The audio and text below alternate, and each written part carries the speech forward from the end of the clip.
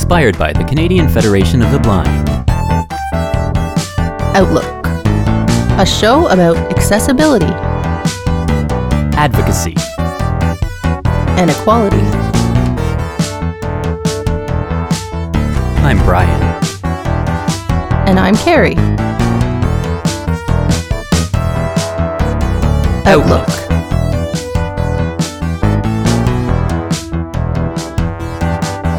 On Radio Western. Hello, and welcome to another episode, second show of 2022. My name is Brian, and my co-host Carrie is coming in remotely here from Woodstock, Ontario. How are you doing today, Carrie? Still distanced and isolating during Omicron.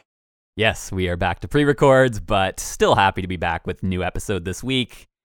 And our first guest of 2022, which we will get to in a moment, but I just wanted to start off briefly by mentioning Braille Literacy Month, which we like to talk about on this show every January, and there's been a few events put on by a bunch of organizations that we talked about last week. So I just wanted to give everyone a quick update on that. The very first one was called Looking Through the Crystal Ball, Innovations in Braille.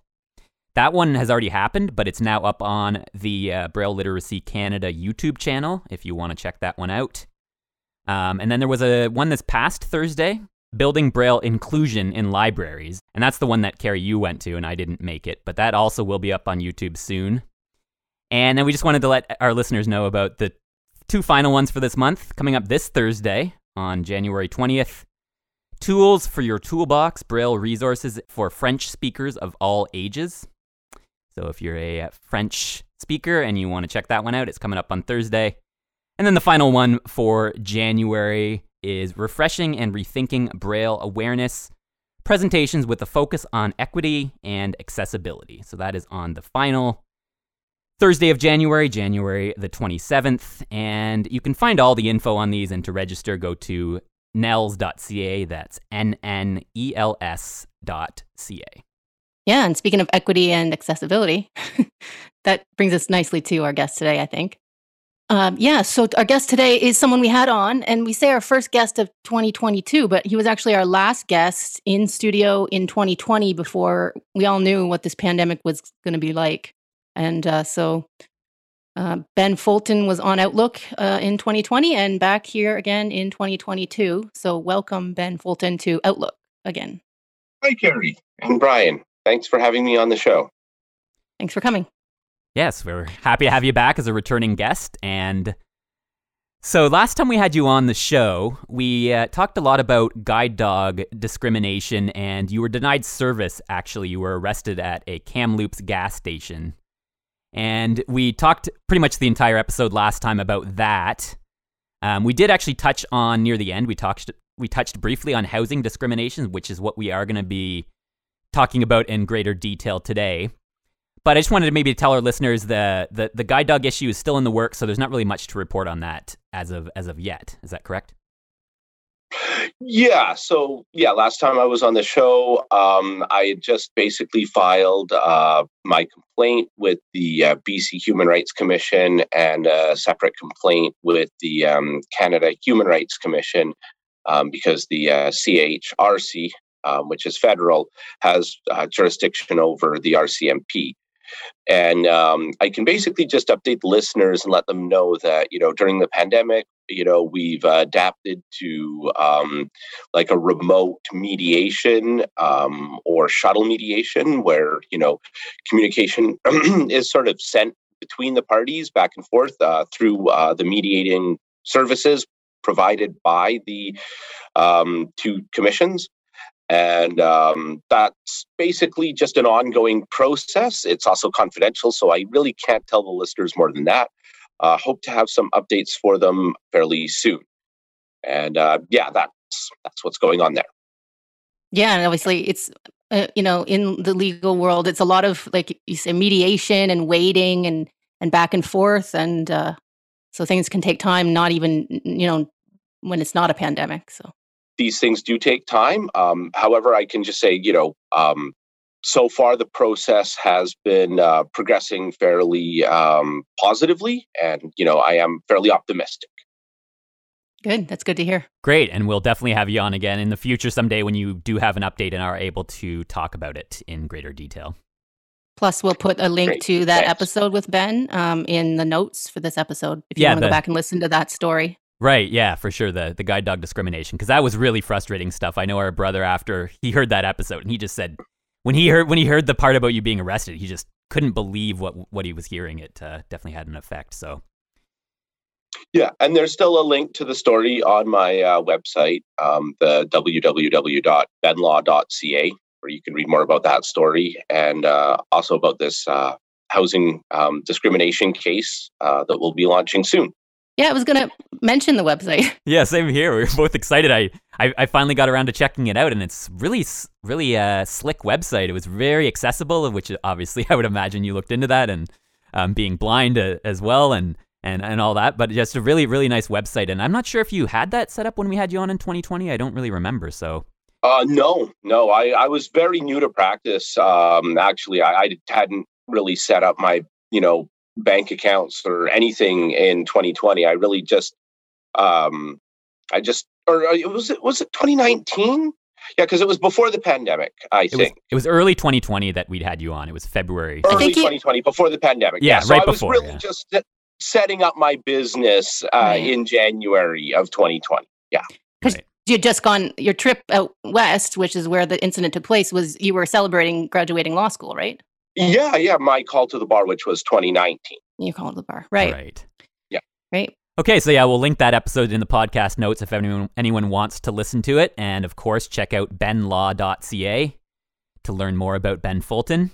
Yeah, maybe we'll get back to a bit of some of the thing we were talking about before we went on air with marketing and stuff if we have a bit of time at the end of the show. But let's start actually with Ben, if you can maybe just to tell our listeners a quick sort of summary of yourself, a little bit about your history, maybe about your blindness, and then, just kind of what you want our listeners to know before we get more in depth into the housing discrimination. Sure. Okay. Yeah. So, myself, I guess, as we've mentioned, I was called to the bar in 2019. And as, part of my celebration, I ended up on a road trip where I was arrested for trying to buy a coffee, and people can read more about that and the whole guide dog case. I'm, primarily interested in human rights law. I've been in practice for a little over 2 years now. And, so most of my practice has been during the pandemic and adapting to that. In the last year, really, I've done a lot of work in criminal law, dealing with minor offenses and diversions. This is, a fascinating area of law where, somebody charged with like a simple assault or a mischief, something, fairly minor, especially when they have no previous criminal record, can negotiate with the Crown and sometimes do, some community service, sometimes some, anger management, counseling. And through, the completion of these programs, sometimes, they will agree to enter into a peace bond, which is basically just where they agree to keep the peace of being good behavior. And frequently they have no contact with the victim for a year or about that period of time. And the charges are withdrawn. So basically the upside of this is the person doesn't get a criminal record, which is really useful for jobs and travel. And so, that's the area of law I'm really kind of sinking my teeth into, trying to work with alternative justice. And that's what's occupied my time a lot in the last year. But also, doing human rights law. I have an interesting story that we'll get into in a little bit here about discrimination in housing and, what I plan to do about that. Because sometimes, the legislation needs to be changed in order to allow for greater access. Mm-hmm. And like you say, alternative justice and about de-escalation and, human rights. That's all stuff we get behind big time here on Outlook. And of course, the world needs lawyers like you to do that kind of work because there's certainly a place for it. And of course, the goal should be always to avoid punishment, and the criminal justice system needs to focus more on de-escalation, in my opinion. Yeah, it's refreshing to see that there are there is a shift away from the traditional punitive-based approach towards a more restorative-based approach that is, restorative and healing for both the victims and the culprits. So, that's a push that I'm, glad to be a part of. Definitely. Mm-hmm. So you're originally then from out west, and then you've moved to Ontario, and are you currently in Toronto now? Is that where you're calling in from? Mississauga, actually, just next to Toronto. For any listeners unfamiliar with the GTA, right? They literally border each other. Yeah. So yeah, basically that's just kind of what started the whole thing. I did move to Toronto to attend Osgoode Hall Law School. That was the reason for my move. And, being a student, I was in search of housing. And being a, broke student, I was in search of really affordable housing.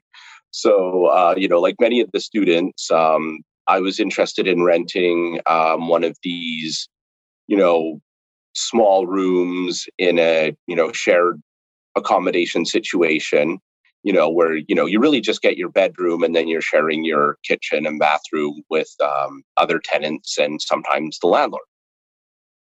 Which is fine, for student living. I was there to study and get my degree.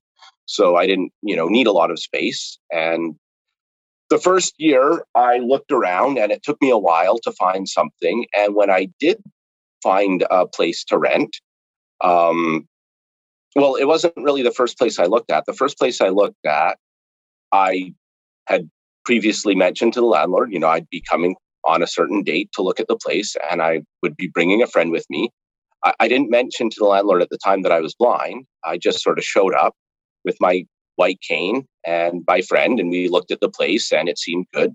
And I wanted to rent the place. And the landlord was telling me that, suddenly the place was not available, like that she just rented it like an hour or two before. And it was really weird and really suspicious.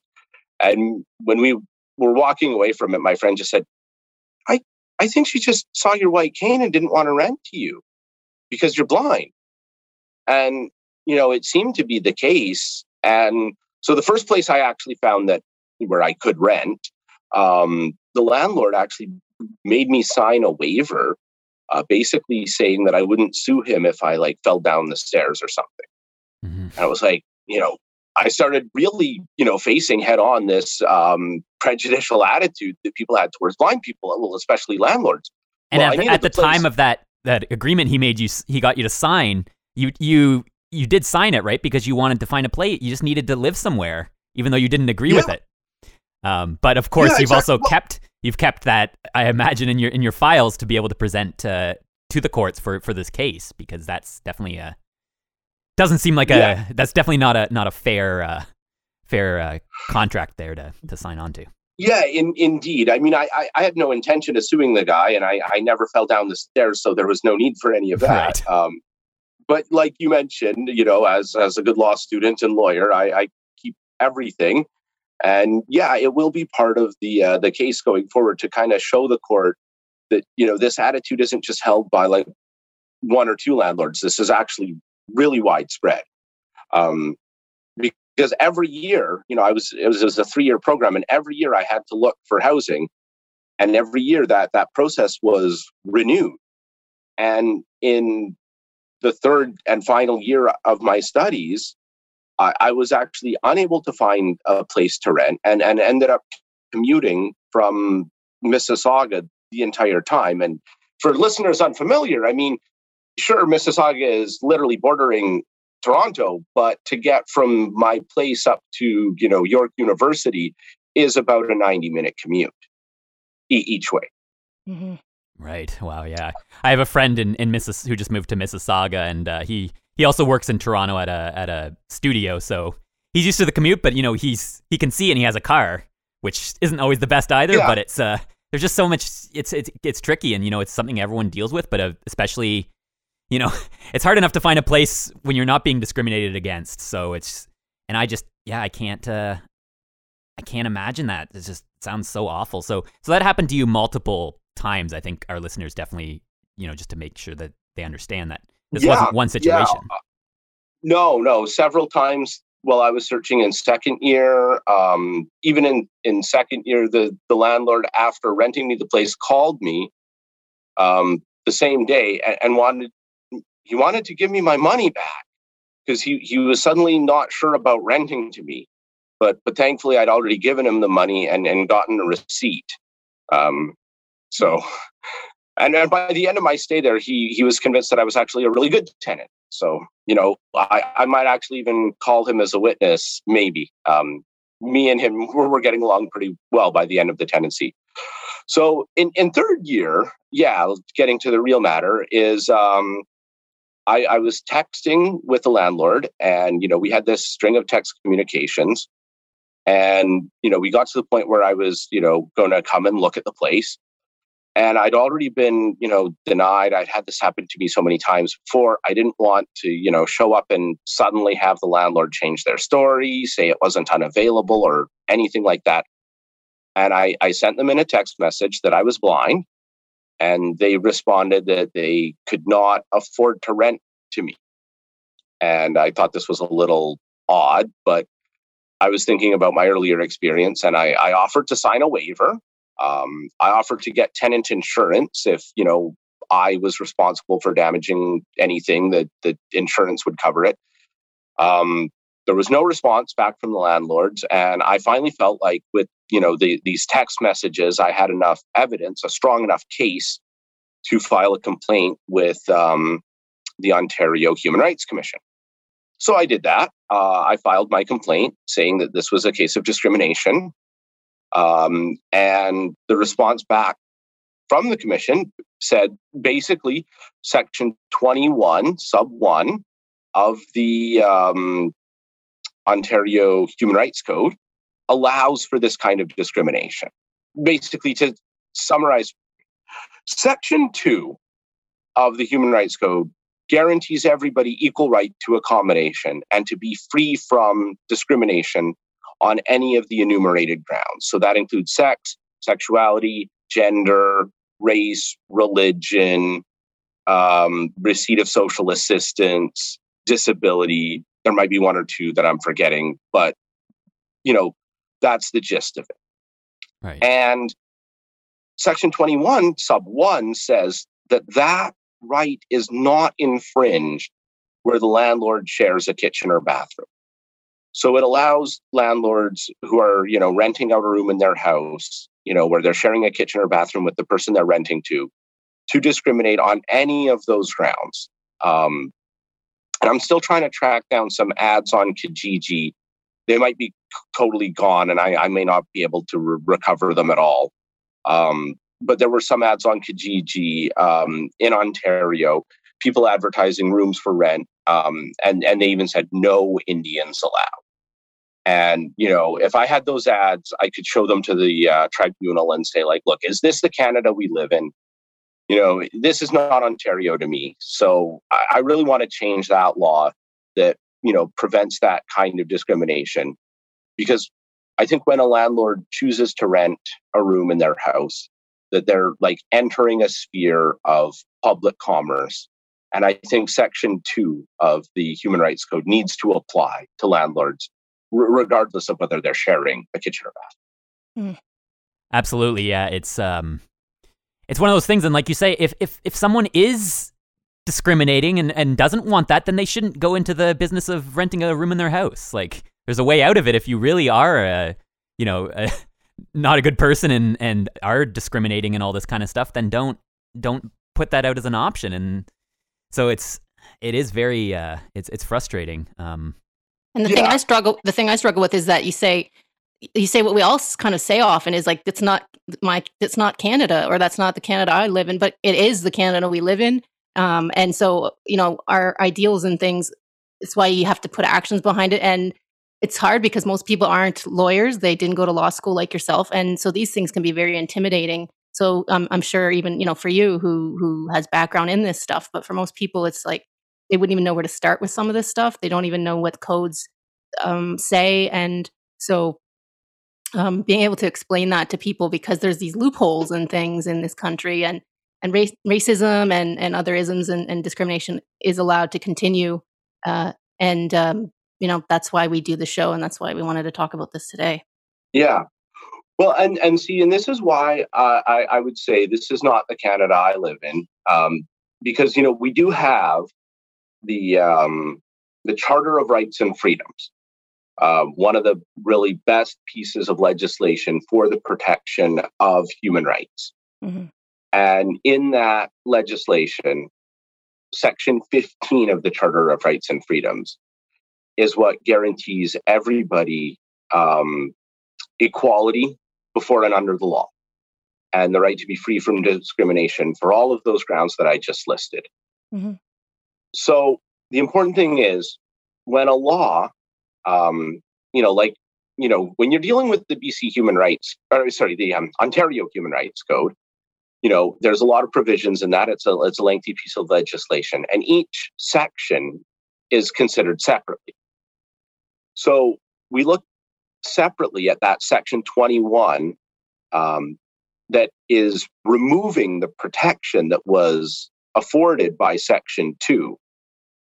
Yeah, it contradicts itself. That one section has this, and then the other section goes right against that. Well, yeah. So this section that provides the exception, right? And this might be due to partly related to the home is the castle principle, right? Mm-hmm. But like you were saying, Brian, if your home is your castle, you don't have to let strangers in there. It's your choice to rent, right? And if you are going to rent, it has to be done in a way that's constitutionally valid, that's Mm-hmm. legislatively valid. So we have that legislation, Ontario Human Rights Code, and it gives us this protection. So that's great. So that would prevent a landlord from renting a room and continuing to discriminate in the way that they rent out that room. Then this exception, this clause 21 comes along, and it undoes that protection. Well, that part of the legislation seems to be unconstitutional. So that'll be the argument that we'll bring to the court. So there's a remedy provided. The Canadian Constitution Act 1981, in that Constitution, which is larger than just the Charter of Rights and Freedom, there's a Section 52. And 52 allows people to challenge a law that is unconstitutional. So using this part of the Constitution, I'll be going to the court and I'll be asking the court to strike down Section 21. And if they strike down that section, that means that the rest of the Ontario Human Rights Code will operate. So that protection that was given in Section 2 will continue to apply to situations where a landlord is renting a room in their house in a shared accommodation situation. Yeah, so it's just essentially taking that one part out that's contradicting and causing the original. Strike it down. Yeah. So yeah, and the mechanism that we use to do that is found within the Constitution. So the Constitution has a way of protecting itself, of making sure that all that work that was done by Pierre Elliott Trudeau isn't going to be undone later by politicians who can enact legislation. So it's a check and a balance, and really the guardians of this, of the Constitution, in a very real way, is the courts. So it'll be up to the judge who hears this case. It'll probably be heard by 3 judges actually, and they will have to look carefully at the balancing provisions and see if this law is constitutional. There are times when a law can infringe one of the rights provided by the Charter, if it can be seen to be sustaining a valid state legislative objective. One case I can think of was the Hutterite Brethren community case, where basically the religious group in Alberta doesn't believe in having their pictures taken.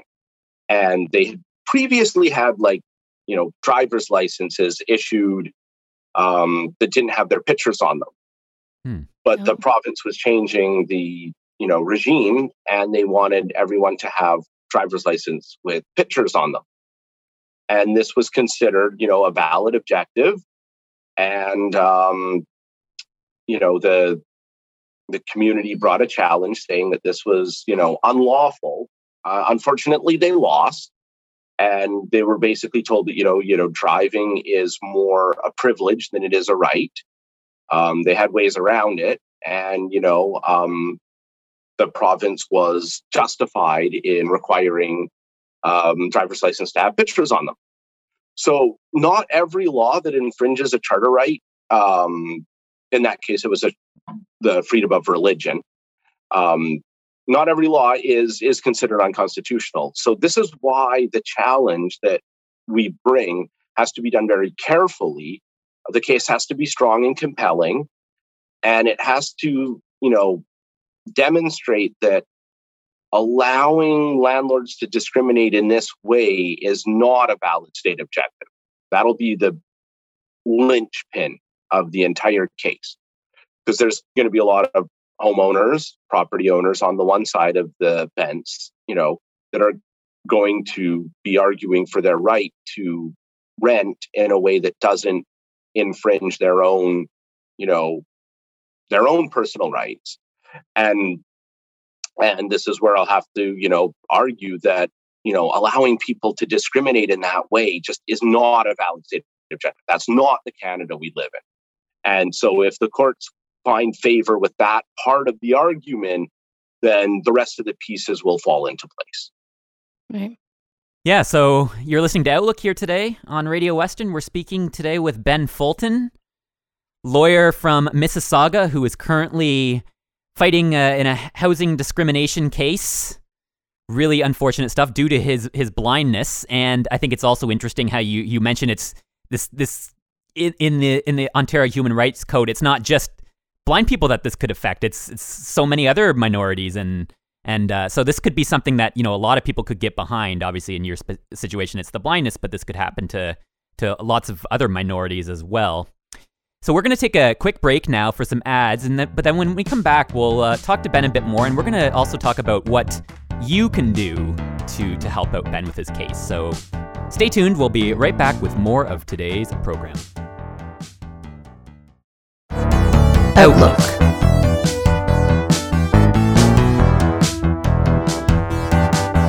On Radio Western.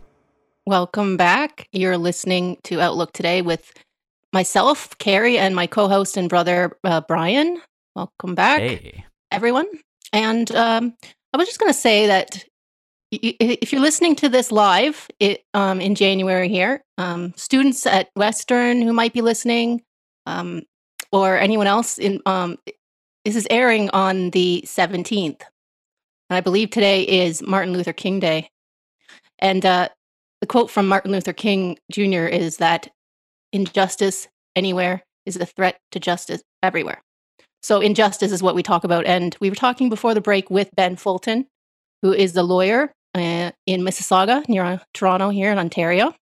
And actually on your website, which is benlaw.ca, it says, a blind crime-fighting advocate promoting justice, fairness, and equality. And so what we were talking about before the break was your discrimination case with student looking for student housing. And, as we say about the justice thing, it's like you're taking this to court and you're seeing this through, because if it affects you, a blind man who was just trying to rent a room as a student, it could affect anybody at any point. So anybody listening, this could affect you. So this is why someone like Ben is doing this kind of work. So thanks again, Ben, for coming on Outlook. Thanks, Carrie. Thanks for having me. Yeah. So before the break, we were talking about your situation, and we're going to kind of get into the second half about what people can do to help. First of all, listening to Ben's story here is a help. Sharing this episode around would be a help.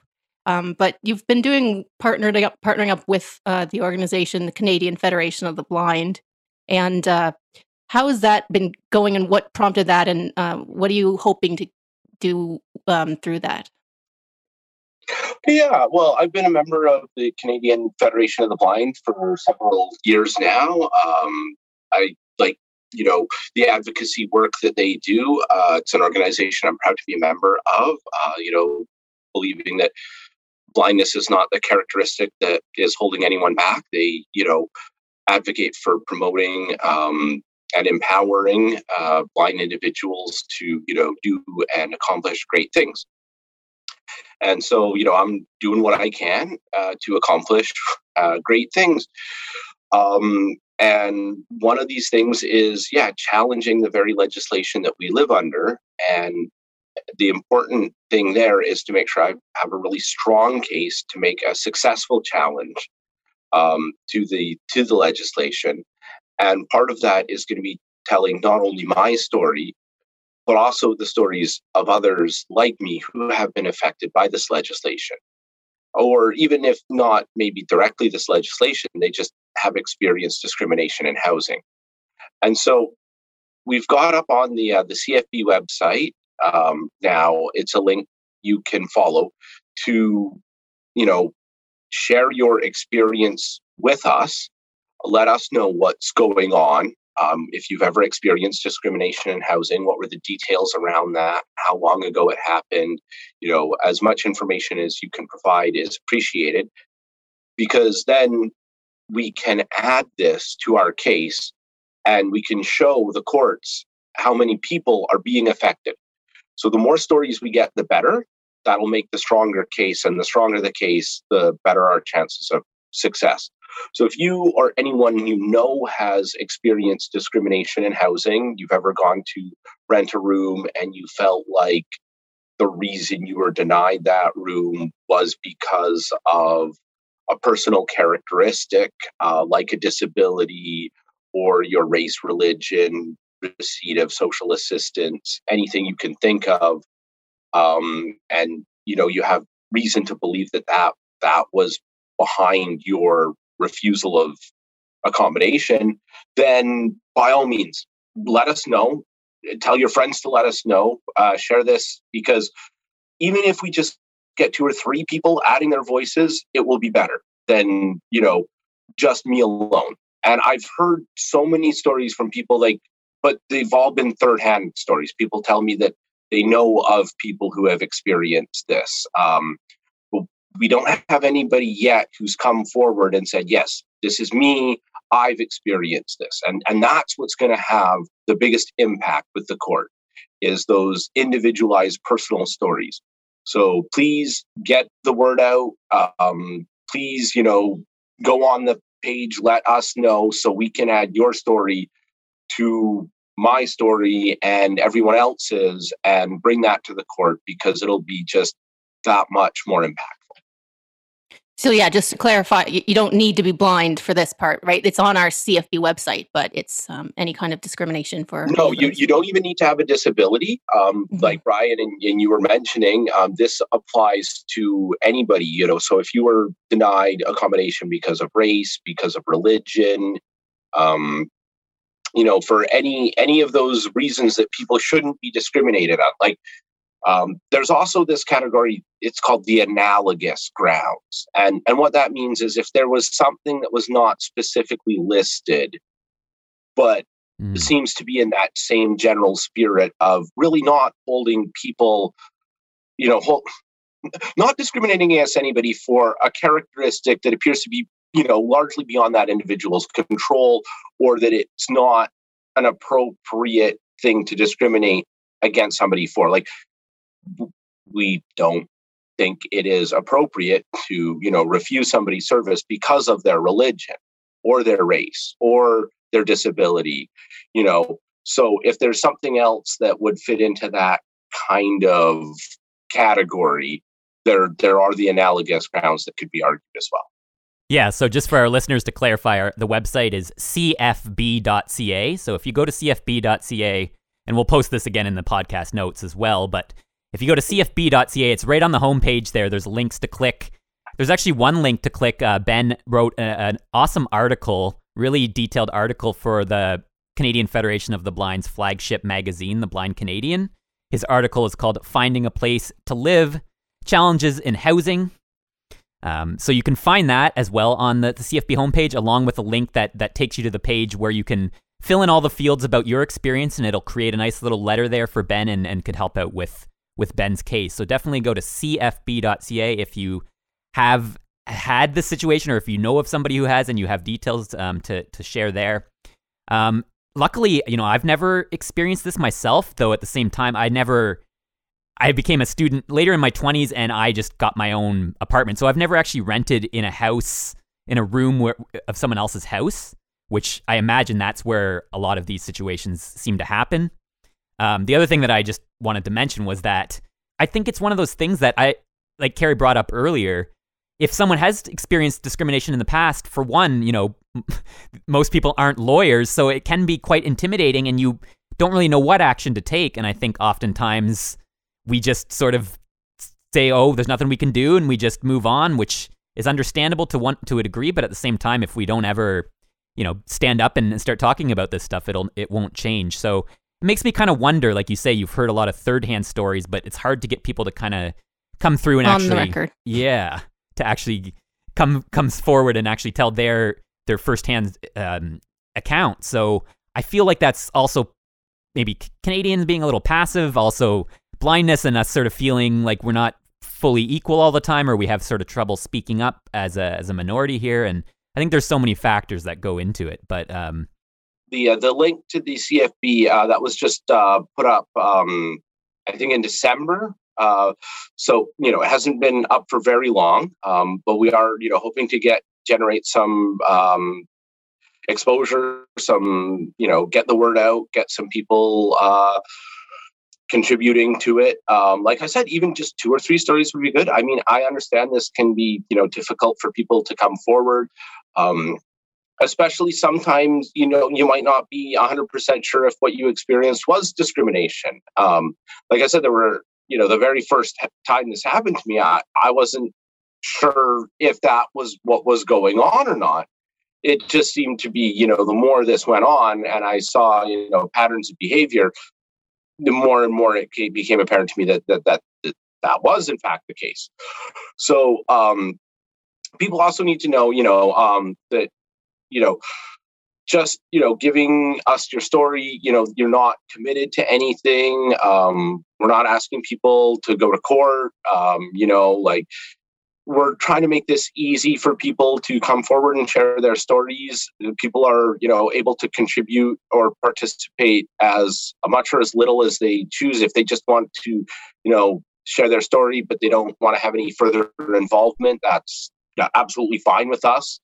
It's not a big commitment. So we are hoping that we'll get a few people coming forward and sharing their stories with us, because it really will help our case.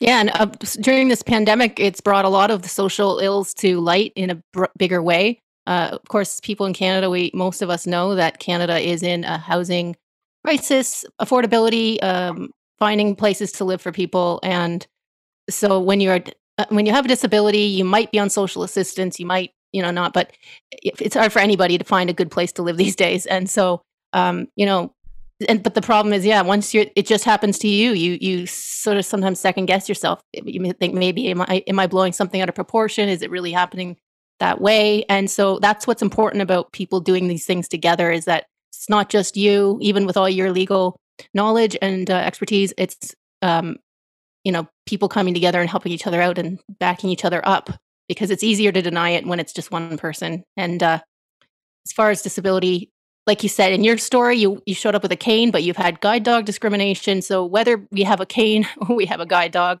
it's hard. We can't always win in these situations when landlords see us and think we're liabilities right on site.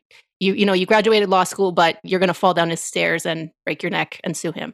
It's well, that's another point too. This is the stairs thing, which we bring up on this show occasionally, because it is another one where I find it's quite common for a lot of people to assume that stairs and blind people is like a really challenging thing.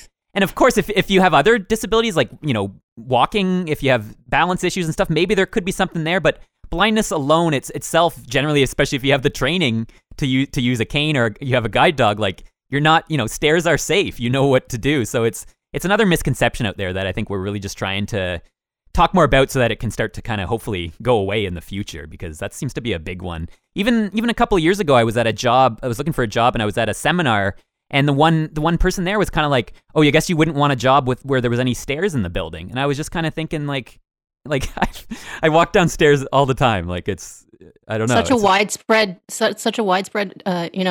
misconception. And so from talking all the way to discrimination and the charter here, all the way down to these misconceptions that we're trying to push back on an Outlook. And that's why the work that Ben's doing is great. And so we're going to help try and get you some media buzz around this, hopefully, and get some people to come forward.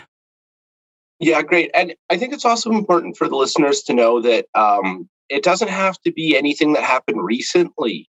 Even if their experience happened 10, 20 years ago. Okay, so no statute of limitation. Yeah, no. The thing is, the legislation is still in force. So as long as it's there, it could be challenged at any time. And, my own story is going to be the real driving force behind this case, right? Mm-hmm, mm-hmm. So, and that was fairly recent. And I've, been pursuing legal action in a timely fashion. Documenting things and Yeah. Now, other people's stories adding to this will help my story. But yeah, the other people, their stories, they don't have to be recent. It could be like 10, 20 years ago. That's fine.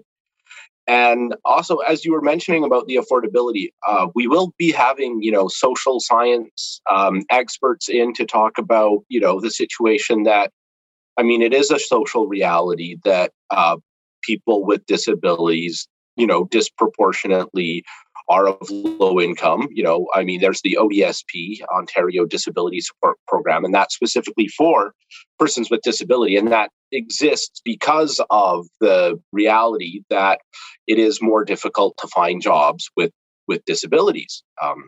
And so we'll be bringing the court's attention to that fact because, when we're looking at housing and, affordability in housing, some of the most affordable housing is this shared accommodation type housing. Yeah. And so when we take a population that's, largely overrepresented in terms of low income, and then we simultaneously remove a large market sector of affordable housing, the disadvantage kind of like compounds. Yeah, it's barriers on top of other barriers already that are already in the system. And when I was looking for a place when I started college, 10 years ago, that was a different time too. The housing crisis wasn't the same. Like it could have totally come to the point where I needed to rent a room in someone's house, and it just goes to show that this could definitely happen to so many different people out there. One other thing I was kind of curious about was, have you looked into other ways of getting the word out for this? Sometimes I wonder just a little bit. I know that the Canadian Federation of the Blind is a relatively small organization where we're trying to grow, but it's tough. So I'm just wondering if there's any other places you could you're looking into sort of trying to spread the word, because I also think, of course, anyone can go to cfb.ca, but it is called the Canadian Federation of the Blind, and to reach out to those the people out there that have different disabilities or other, other accommodations need to be made. I'm wondering if there's any other way to spread the word to other groups. There is another radio show, Cameron. Right. Yeah, I think that's near London here. I've heard about the show. But yeah, any press you can get, I'm sure, is the name of the show offhand. But no plans in the immediate future for other media appearances or other mainstream media, as they call it, or because it's hard to get word out on any of these things, and that's why advocacy can get so tiring. Yeah, sometimes. Well, I am going to be doing an interview with Cameron there. I really wish I could remember. We can add it into the podcast notes too when we come up with it. Okay, great. Yeah. And hopefully we get you on AMI too. Accessible Media. Accessible Media Incorporated. Yeah. So those two are in the works, and other than that, I've recently started working with marketing specialists. So I'm trying to get some more traction on Twitter and Instagram, other social media platforms, things like that. It is difficult to balance it all, getting the word out. And then, I've got a number of clients I'm representing, and there has to be a lot of substantive work that goes into that. So it's all part of a delicate balance I like to sometimes compare to spinning plates. Yeah, I was just thinking, like, even to get it on some sort of a mainstream, like the CBC or something, like somewhere where you could really, reach an audience that you wouldn't. It's unfortunate with the Canadian Federation of the Blind. We're really trying to spread the word and grow, but I just, obviously every little bit helps, but I always just feel like we don't have a big enough reach yet, and we want to obviously help the best we can, and that's why we're doing it on Outlook and trying to spread in as many areas as possible. Well, yeah, we want to reach other people, like you said, with other disabilities. And I often wish that we could all work together a little more in the disability community. It's sort of, go to your corners, and there's so many disabilities now, not to mention other, marginalized groups. But like I said, with that Martin Luther King Jr. quote, injustice can affect anybody anytime. And it's that thing about, that sort of fable about where they come to someone's house and they take your neighbor away and you don't do anything. But then when they come to your house, you wonder why no one's there to defend you, right? We all have to sort of realize that what happens to one of us affects all of us. And here in Canada, these issues are often very systemic. And so it's easy for you not to deny them if they don't affect you directly until they do. Yeah, indeed. I would like to do, reach out to CTV or CBC when we file the paperwork with the court. Mm-hmm. The time and place, yeah. Yeah, because, for a major media outlet like that, they want something really actionable. Makes sense. And, filing with the court would be, a big enough sort of news event that it might grab some attention there. Right now, I'm working with the Center for Equity, Center for Equality and Rights Accommodation. Oh man, acronyms. We talk about this on the show all the time. There's so many acronyms, and it's hard to get them all correct every time. But I think it's the Center for Equality and Rights Accommodation or something. They have to do with housing. Like they're interested in equitable rights in accommodations. So like housing specifically is their big mandate. Mm-hmm. And I'm working with them to get some, there's certain filing fees, stuff like that associated with bringing this challenge forward. So we're getting all of that in place. And then once that is in place, we'd be filing with the court. And that would be kind of the time to reach out to sort of these major media things like CBC or CTV and get like an interview there. And I don't quite understand how I'm not a lawyer, obviously, and I do actually really find law and this kind of stuff fascinating. I took law in high school a couple years and I'm interested in it for sure. But I'm just kind of curious, like, so if you were to get on the CBC after the court, if it actually had been filed and you were going to court, could you still get people's stories at that point after it's been released? Yeah. So the first, filing this challenge with the court, there's going to be time between that initial filing period, actually quite a bit of time between that initial filing period and when it actually gets argued before the court. Right. Good to know. Because, yeah, that's the part of the point was, to get on the CBC or CTV or one of these larger media outlets and then have more stories come forward at that point as well. So how do you see 2022 playing out then with this sort of thing? Is there any kind of timeline you can sort of guess at, or is it sort of up in the air? Well, like I said, I'm working really hard now to get... Along with the other work you do, yeah. Right, yeah, exactly. So I would hope to get this test case funding in place, hopefully by the end of February. And then, I'm really hoping to have this filed with the court definitely before the CFB convention in May. Mm-hmm. And then, after it's filed, it'll be a few months we'd be lucky to have a court appearance actually in the same year.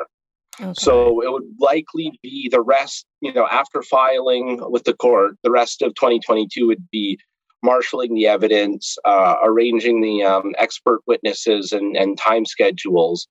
And then likely we could maybe be in front of the court in 2023. Okay. Yeah, and I also want to, you mentioned the convention, the CFB convention, and I just wanted to mention for our listeners, last year, you had a great presentation at the convention, which was very detailed, and this might actually be a great way to get a different audience as well, if we could get that spread around, is that on the CFB YouTube channel, there's a video of Ben's presentation from the convention last year, and he talks about what he's been talking about today in very great detail, talking about his just awful situations of showing up at a place and being denied or getting that text. It's about disclosure, whether you're looking for housing or you're looking for a job. We don't know when we're supposed to tell people we're blind. If we don't tell them right away, we're accused of hiding it. If we tell them the wrong moment, but with the wrong person, it's like juggling something or trying to spin plates. For sure, yeah. So but definitely check out the YouTube presentation as well, which we will also link in the podcast notes. But that's youtube.com/CFBDOTCA is the CFB channel. And the video's up there on housing discrimination with Ben Fulton. So definitely check that out as well. And you were talking about other social media and stuff. Do you currently are you on social media? Are you on Instagram or anything? Well, I'm fairly active on Facebook and LinkedIn. Okay. I have a Twitter account, but I'm not really using it. It hasn't been very accessible. Same sort of situation with Instagram. So hoping with this marketing specialist, I'll be able to do a lot more with that in the rest of 2022. Well, it's just, I don't know if it seems odd for somebody to think, a lawyer on Instagram, but it is a tricky platform. Brian and I have thought about getting it here for this show. And it's just, when you can't see, it's still so much about pictures and things are getting more accessible. But I guess you mentioned something about TikTok, because that's the latest one that I haven't even begun to understand, which I know it's very popular right now. And I guess Twitter's more newsy and more like in the moment things, but TikTok, I guess, if you come up with some clever marketing and some videos to show off who you are and what you do, that I guess reaches. There is apparently a big disability activism community on TikTok. So from what I've heard, so I guess it's something you might want to look into. But it's good. That sounds like you have some help with that, because you can't possibly do it. Yeah, you need to hire. You need to get someone else to help with that almost at that point. Yeah. Well, in Instagram and TikTok are both very visually based platforms. Mm-hmm. Yeah, for sure. So if anyone does want to reach out, the best place, especially if they have this situation or they've experienced the discrimination, they can go to cfb.ca and fill that out. Is there any other info you'd like to give out for people to contact you? Of course, benlaw.ca if they have any questions. I know your email address is up on the website. Yeah, the email address is there. It's also fairly simple. It's my first initial and then my last name, so bfulton@benlaw.ca. Right. So that's the email. And those are the best ways to contact me. I think my phone number is also up on the webpage. So if you're more comfortable with that, then by all means, reach out, give me a call. Or I can give the number. It's 647-546-0145. Just in case anyone's listening and has a pen and those are the best ways to contact me. Call or email or.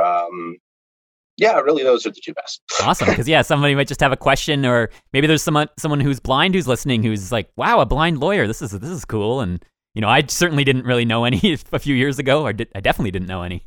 So I just think it's really really neat to have that connection. And without the Canadian Federation of the Blind, we likely wouldn't know who you are. So. Well, unfortunately, it's down to us to prove as blind people that we're just as capable. So for you to say, well, I'm a lawyer and I got where I got because of my, the hard work I put into it. And, stairs, those things are barriers, and those misconceptions get in the way often of us just trying to live our lives. And so this is great. And I'm glad that CFB can be of some help with you here. And hopefully I want to thank Radio Western also for giving us this platform to maybe reach, as I said, some university students in London who might be listening, or professors, or whoever. Definitely. There's actually an entire association, a Canadian Association of Blind and Visually Impaired Lawyers, CABVille. Oh, okay. So they're on Twitter, and are you active with them? Yes. They were active many years ago. They become less active. I'm trying to get the organization a little more active, and so that's also in the works for 2022. Great, yeah. I remember you add to your list. I remember you talking about that briefly at the convention as well, and that's cool that there is an organization set up here. And unfortunate that it hasn't been active in years, but at least you're here to sort of revive it and bring it back, hopefully. Yeah. All right. Yeah. Well, I think that pretty much covers it today. We're pretty much out of time, so unless there's any final words, I think that does it. Go to cfb.ca to check out all the info on Ben. Or benlaw.ca. Or benlaw.ca, of course, yes. All right. Well, thank you, Brian and Carrie. It's been great, and have a wonderful day.